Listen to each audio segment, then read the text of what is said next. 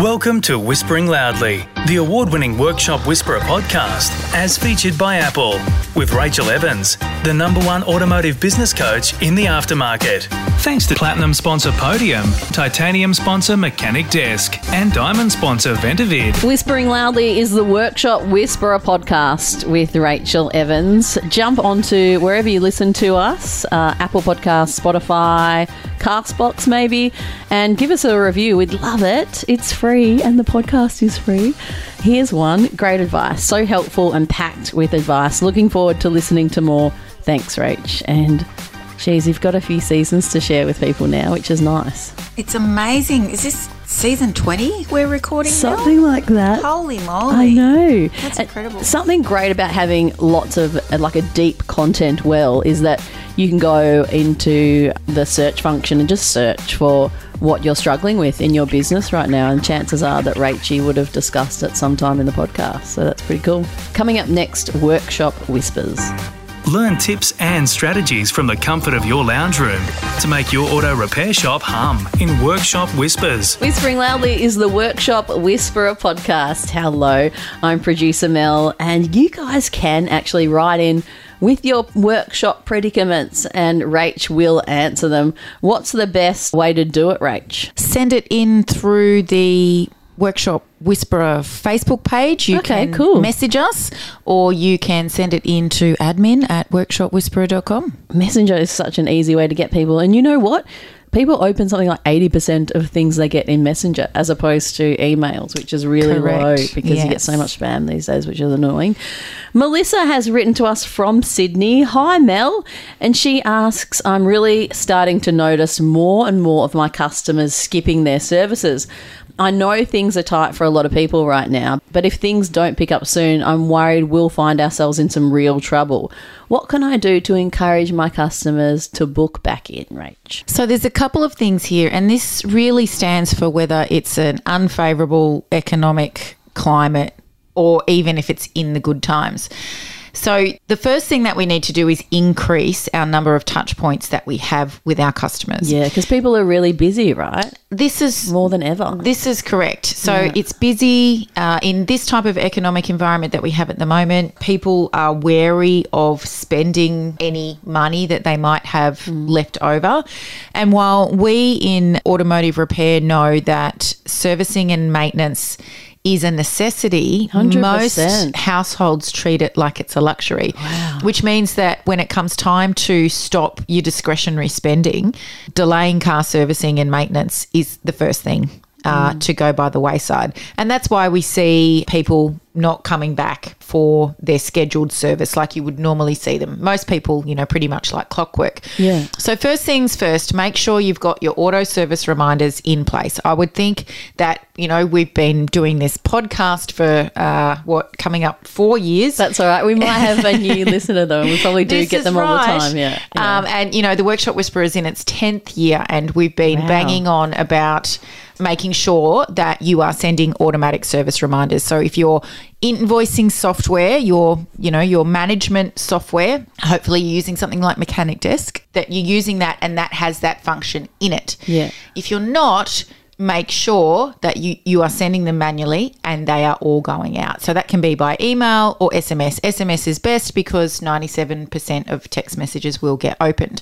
Wow. So once you've ticked that box, then it becomes a mixture of trying to have extra personal interaction, so actually picking up the phone and showing your concern for their missed service, because it does become a safety concern. Yeah.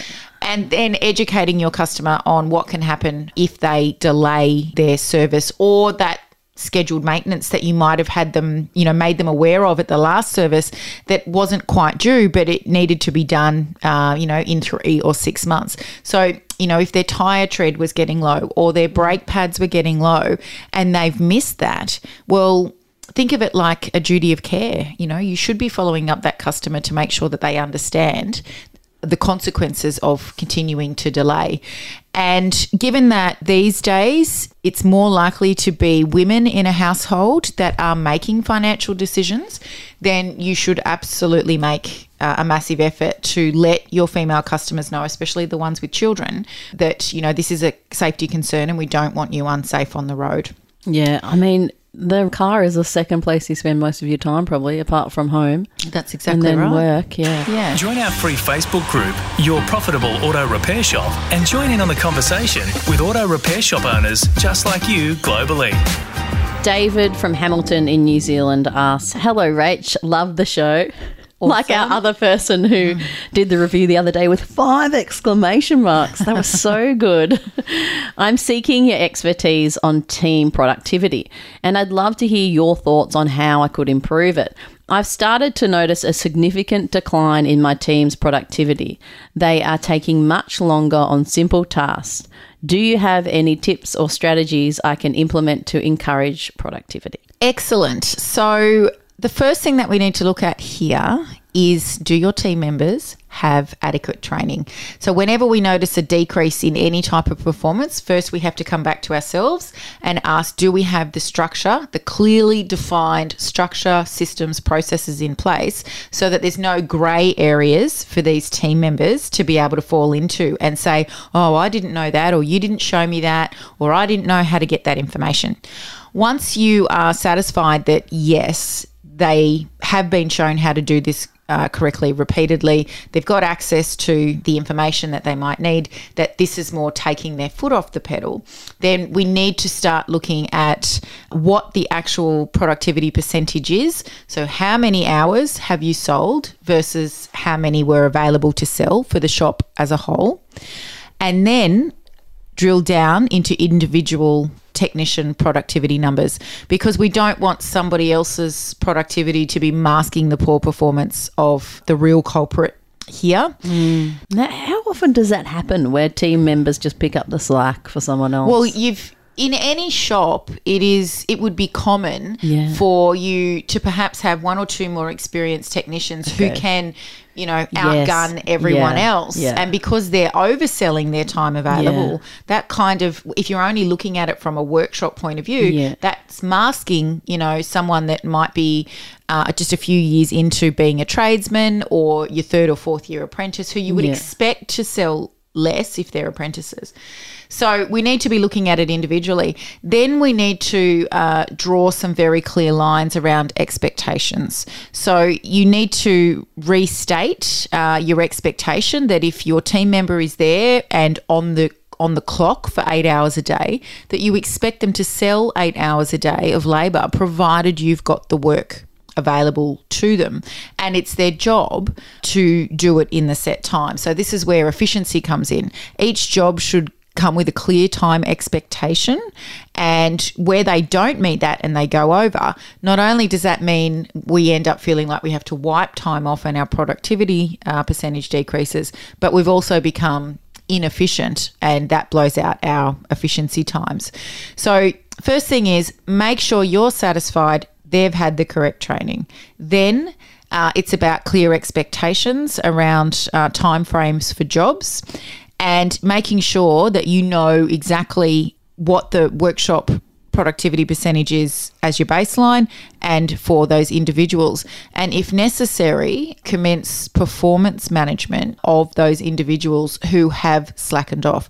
Now, that in itself is a whole separate thing. It means we need to sit down, find out if there's something going on for this employee, for their behaviour and their performance to change, work with them on a plan. I need to see you selling 5 out of your 8 hours for the next 3 weeks. We're going to meet at the end of that 3 weeks. If there's no improvement, unfortunately, I have to provide you with a first written warning, etc., etc.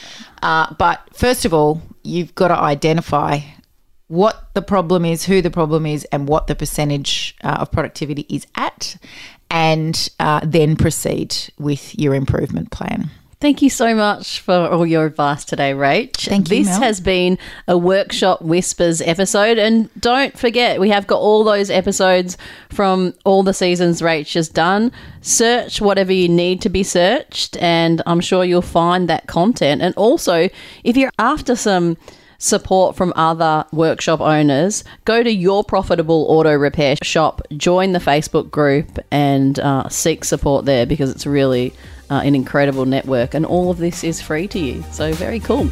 Thanks for listening to Whispering Loudly, the award-winning Workshop Whisperer podcast, as featured by Apple with Rachel Evans, the #1 automotive business coach in the aftermarket. Thanks to Platinum sponsor Podium, Titanium sponsor Mechanic Desk, and Diamond sponsor Ventavid.